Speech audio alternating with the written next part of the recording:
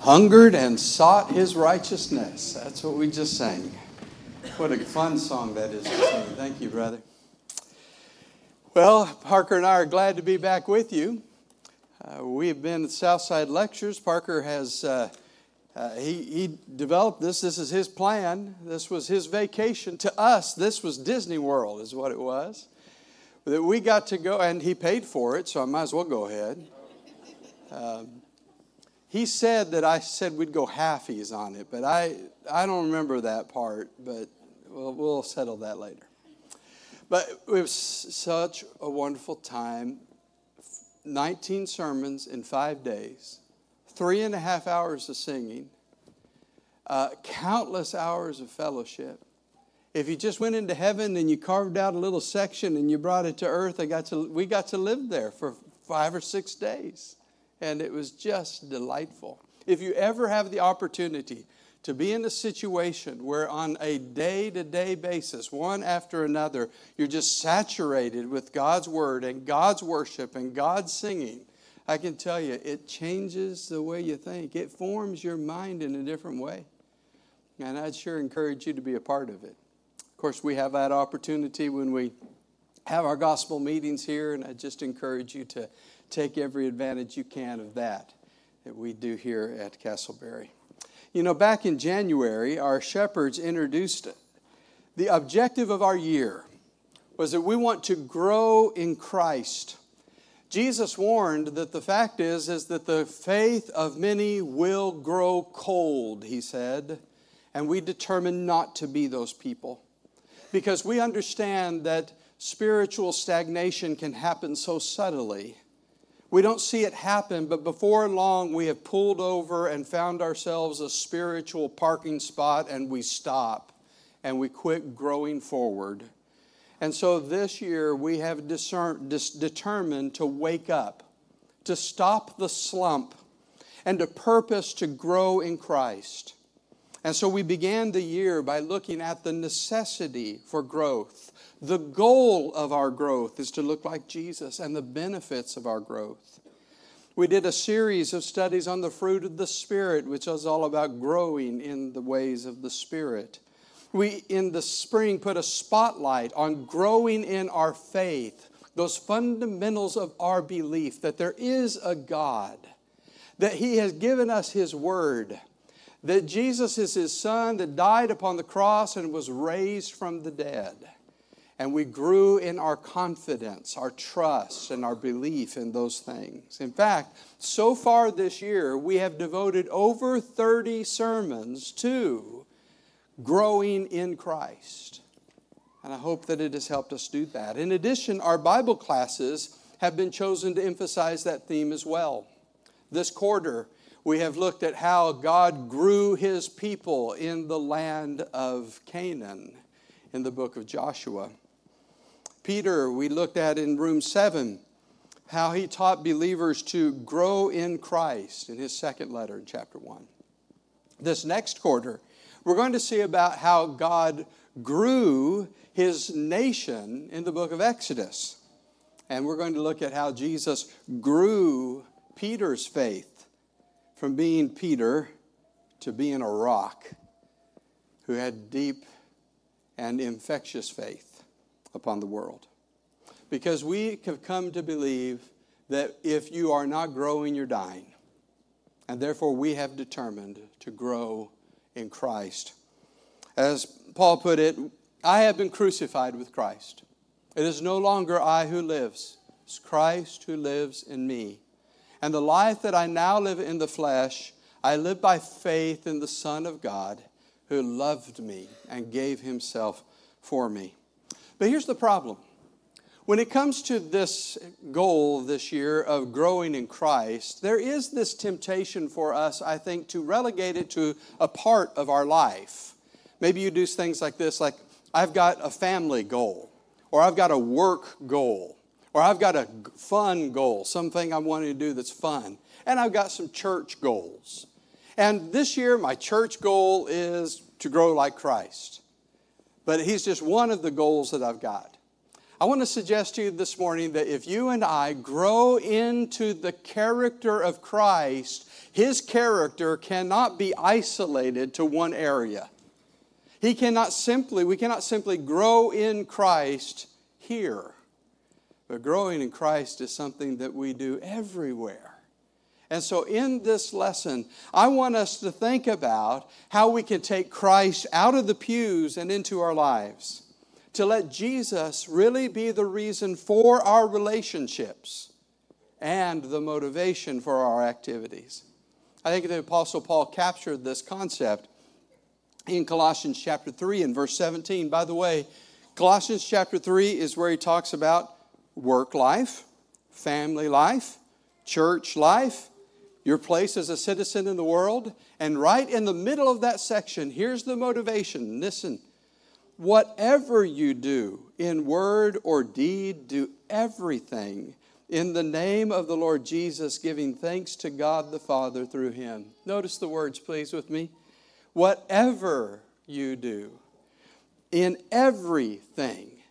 He's talking here about a general principle. What is this general principle? The name of Jesus be your purpose in every relationship and in every activity, and do it in such a way that whatever you say or do, you can give thanks to God the Father for doing it. So in other words, Jesus is the motivation of all that we do in life, and we do it with giving God the thanks for the opportunity of doing it. So I've called our lesson today, Take Jesus Everywhere. Why don't we grow in Christ everywhere? So let me think with you about what that means. To take Jesus out of the pew and into our lives.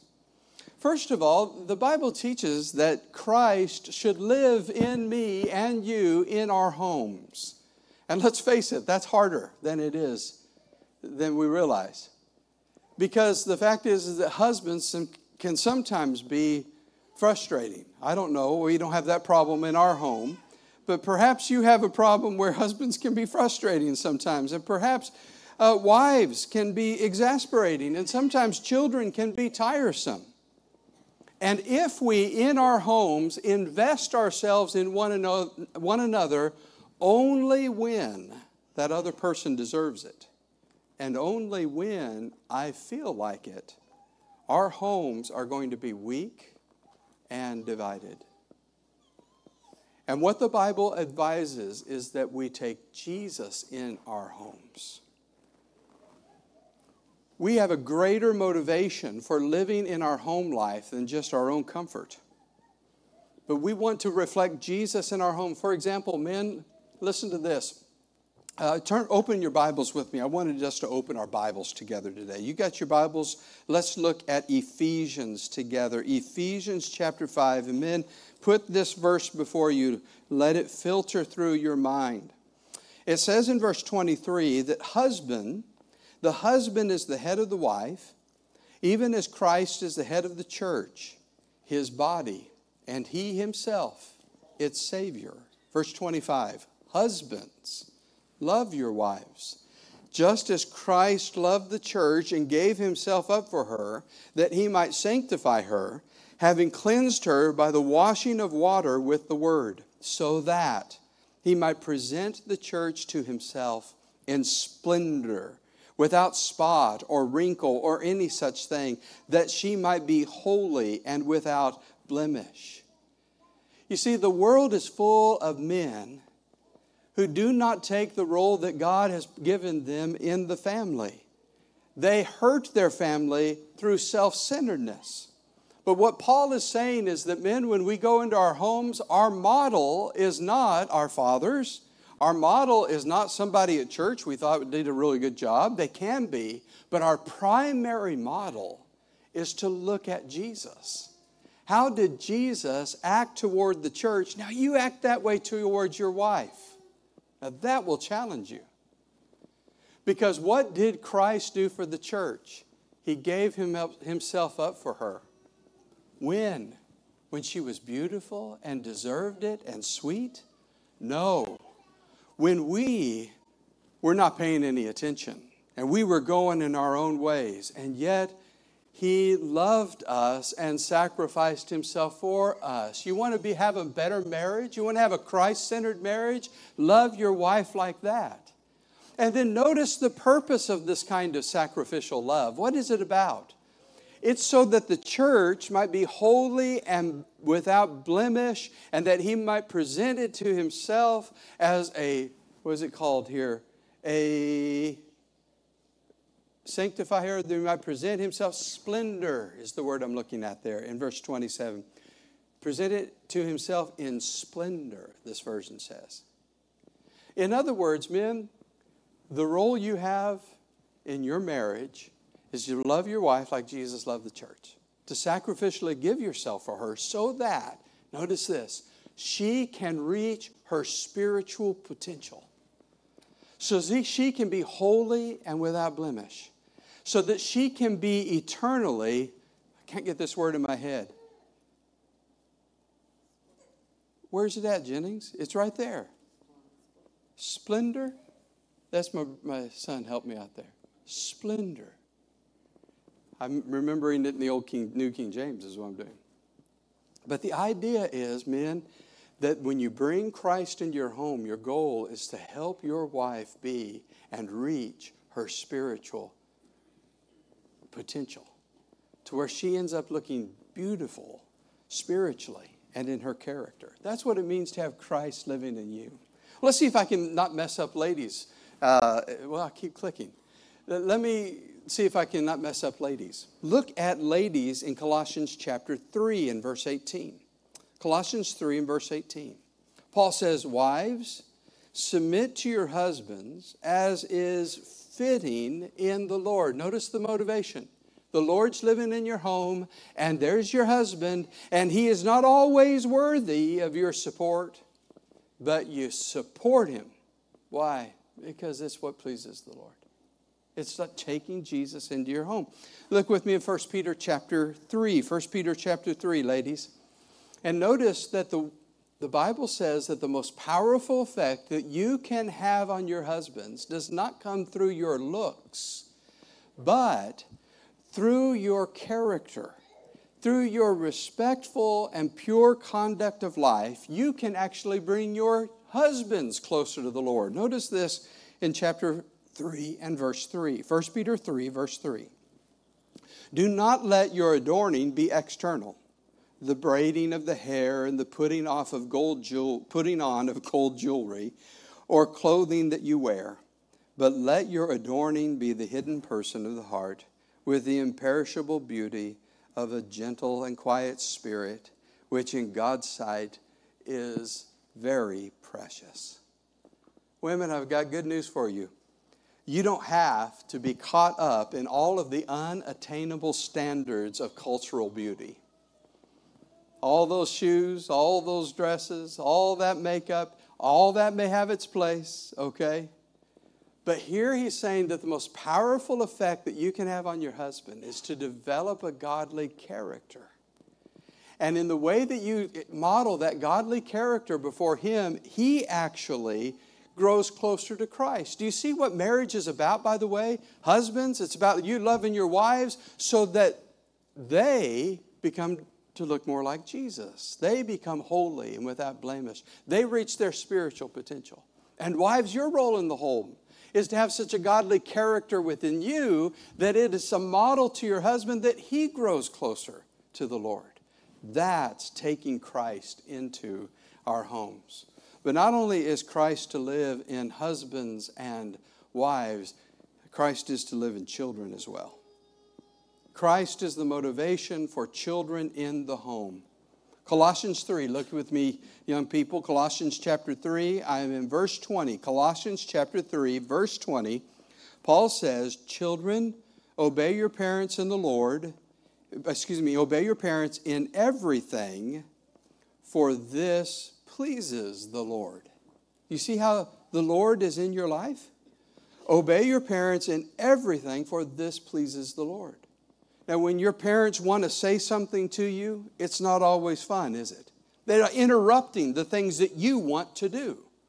But when you listen to them and they're trying to lead you in the ways of the Lord, it is good for you to obey them because they're helping you walk in the ways of the Lord. And the reason you listen to their advice and the reason you follow their advice is not just because it's good for you, though it is, and not just because it makes mom and dad happy, because it does. But the reason you listen to them and you let that advice sink in when they're helping you walk with the Lord is because it pleases Jesus. That's why you do it. You see, that's how you bring Jesus into the home. As long as I obey mom and dad just because it gets them off my back, or maybe it's good for me, who's still in the home? Just me, just my parents. But when I obey and I listen and I conform my life to wisdom, what I'm doing is I am letting Jesus come into my home. But then, of course, we don't just take Christ into our homes. As you've seen, we also get to take Jesus to work with us.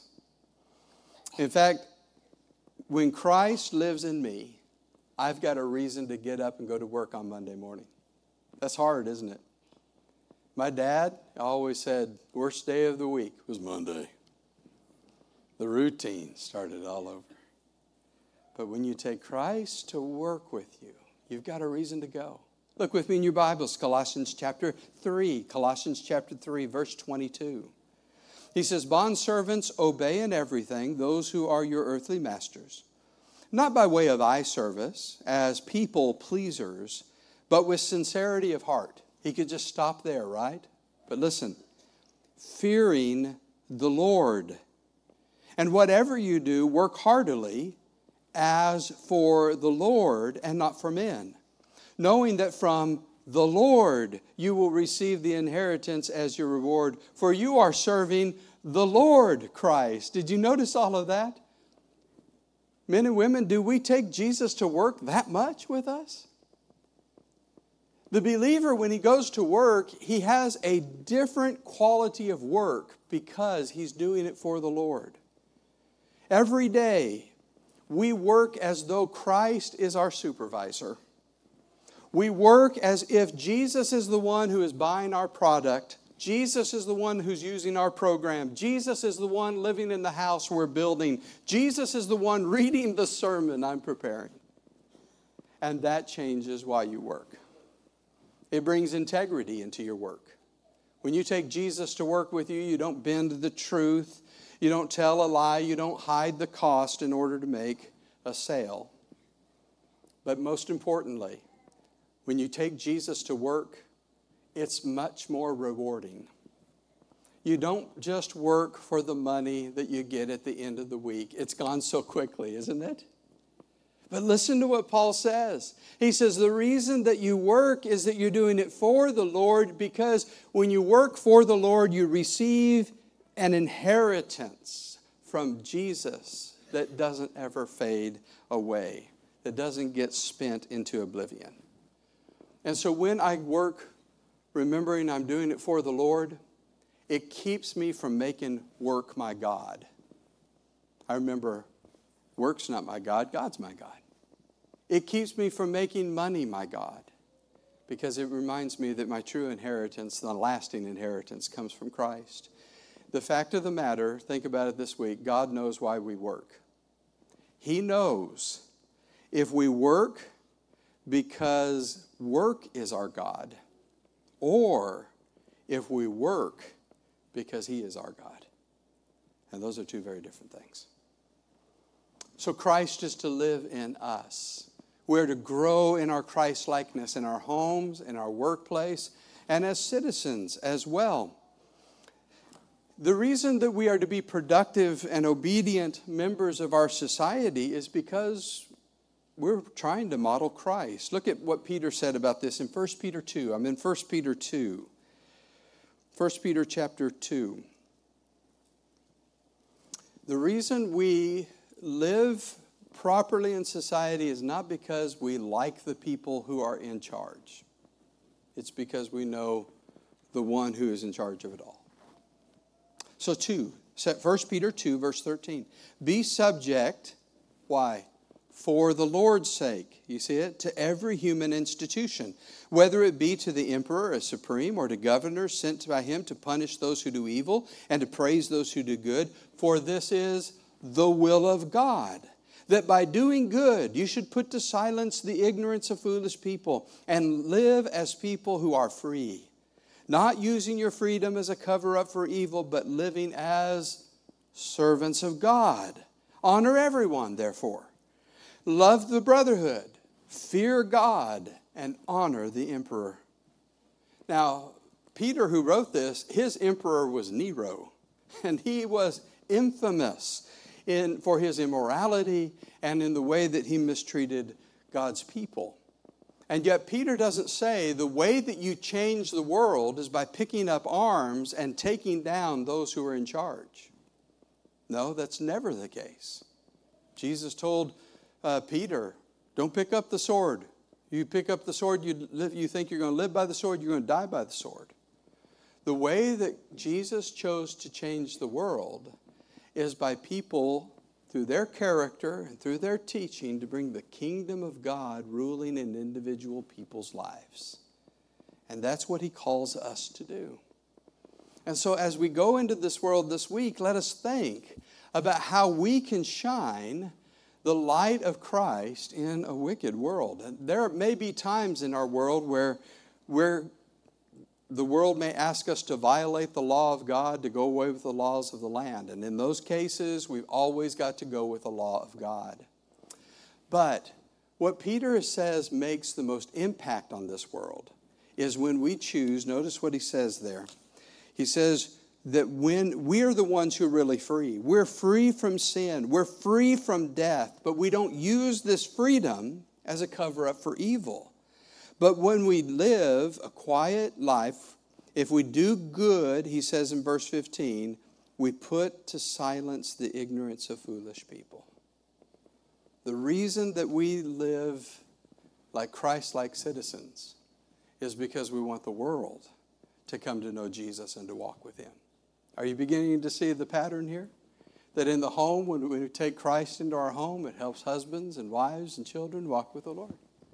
And when we take Christ into our workplace, it helps us walk to the Lord and with the Lord, and helps other people see the Lord when we do the same thing in our culture as well, or our country as well. Let me pose a last question. What do you think? Use your mind for a minute to just imagine, what would this church look like if everyone here talked like Christ and acted like Christ towards one another? What would this place look like? Because you know what? That's what it's supposed to be.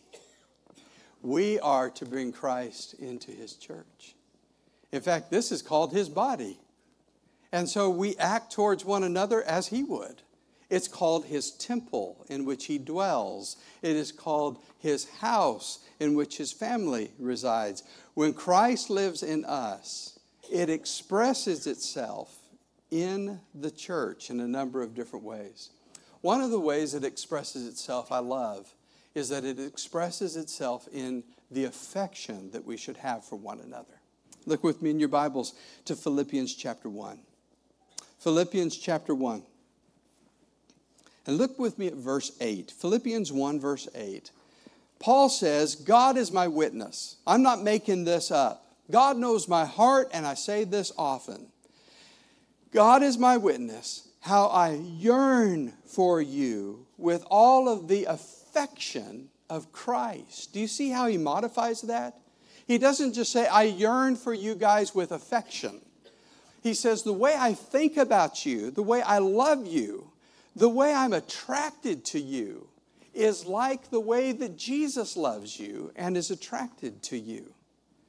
The affection, Paul says, that Christ has for you is the exact same way I feel about you. Now, folks, we've got some growing to do in that area. Is Christ living in us? Are we growing in Christ? Then we ought to have that kind of affection for one another. I remember one time I was talking to a preacher who was preaching at a local church that he didn't think was worthy of him, okay? That's what it really is. So I asked him, I said, well, how are things going at X church? And he goes, oh, X church, like that. And I thought, what would Jesus say about those people? Oh, I wish I had thought about it in the moment. I'd have said, what I wanted to say is, I wonder what they say about their preacher. Oh, it's ex-preacher. The thing is God's people are not all perfect, but they all belong to Jesus. They've all been saved by the precious blood of Jesus Christ. And when you describe God's people, say, what things like at Castleberry? They're God's people, and I love them with the affection of Jesus. That's what it means to grow in Christ. In addition, it changes the way that we serve one another. How did Jesus serve his disciples? Jesus came a long way, and he gave everything he had to draw his disciples close to God. And we're to do the same. As I've said many times, God loved the church so much, he gave himself up for it, and he called us to do the same thing. Love the church so much, we give ourselves up for it. Look with me in Colossians chapter 1 and verse 24. Colossians 1 and verse 24. Notice again how Christ is the modifier. Now I rejoice in my sufferings for you, and I fill up in my flesh what is lacking in the afflictions of Christ for the sake of his body, which is the church. Paul says, I've sacrificed so much for you. I've traveled so far. I've spent so much time in prison. I've given so much for you, but I'm not even near how much Jesus was afflicted for you. And I just long to suffer that much more for you. When Christ is living in us, in the church, we have a different affliction for one another, a different sacrifice for one another. We have a different obedience to the Lord with one another. We are really only letting Jesus live in us as we are listening to his word, right? If I just like you and I sacrifice for you, I'm living among us. People in the world do that. But if I do it because that's what Jesus said and that's what Jesus modeled and that's what Jesus commanded, then who's living in us? Jesus is living in us. And that's why Jesus said at the end of the Sermon on the Mount that some people are going to be shocked on the day of judgment. They're going to think that they had been growing in Christ, serving his people, and they're going to say, Lord, Lord, we've done all of these great things in your, here it is, name. We did it for you. And he's going to say, depart from me, I never knew you, because you didn't listen to me. You've worked lawlessness. And so one of the best things we can do among God's people is to listen to Jesus speak to us through his word. Let that be the motivation for our sacrifice and be the way that we learn how to show affection for one another. Being a part of a local church can sometimes be exhausting, can't it? And it can sometimes be discouraging. It can sometimes make a preacher want to become an engineer. And it can sometimes make an elder want to leave his post. And it can sometimes make a deacon want to quit his job. And it can sometimes make families hop from one church to another church to another church, trying to find something that's easier and happier. And the kingdom of heaven is worse for it. What Jesus wants us to be is right where we're at. Be models of Jesus' affection and his sacrifice and his values. And it's not easy, but that's what it looks like when Christ is living in us. And when Christ is living in us, we become devoted to God's people. We teach Bible classes with joy. We go and help on that work day because it's important to us. We check on that sick person because we love them. We pray for the weak. And we do all of that not because it's easy and not because people deserve it, but that's because that's what the church looks like when Jesus is living in it. Lydia Baxter wrote the song, Take the Name of Jesus With You. Her story is interesting, like most songwriters. She had a lot of affliction in her life. She was bedridden most of her life. Most of her 65 years she spent in bed. And she was asked by a friend one time, do you ever get blue and discouraged? And she said, oh, I've got something for that. She said, I've got an armor, and it's the name of Jesus. And when I speak the name of Jesus, it reminds me of all who he is and all that he has done and all that he has prepared for me. And all of that discouragement can't get through. And then she wrote these words. 65 years old, 4 years before her death, she wrote, take the name of Jesus, child of sorrow and of woe. It will joy and comfort give you. Take that then where'er you go. Precious name, oh how sweet. Hope of earth and joy of heaven. Precious name, oh how sweet. Hope of earth and joy of heaven. Whatever you do, in word or in deed, do everything in the name of the Lord Jesus, giving thanks to God the Father through him. Whether it's in our homes or in our workplaces, or whether it's in this country, or whether it is in this church, let's be growing in Christ. He deserves it. We're going to sing a song of invitation. If you'd like to become a part of Christ, the way the Bible teaches you do that is that you put your faith in Jesus Christ, and this is the way Paul put it in Galatians 3. When you are baptized into Christ, you have put on Christ. He makes you holy and perfect and sinless, and then you begin to grow into his character. If you need to do that this morning, we're going to invite you with the song. Come to the front. We'd love to sing it with you, and we'd love to baptize you into the Lord Jesus Christ. But this week, let's all make that commitment. We're growing in Christ. Let's do it as we stand and sing.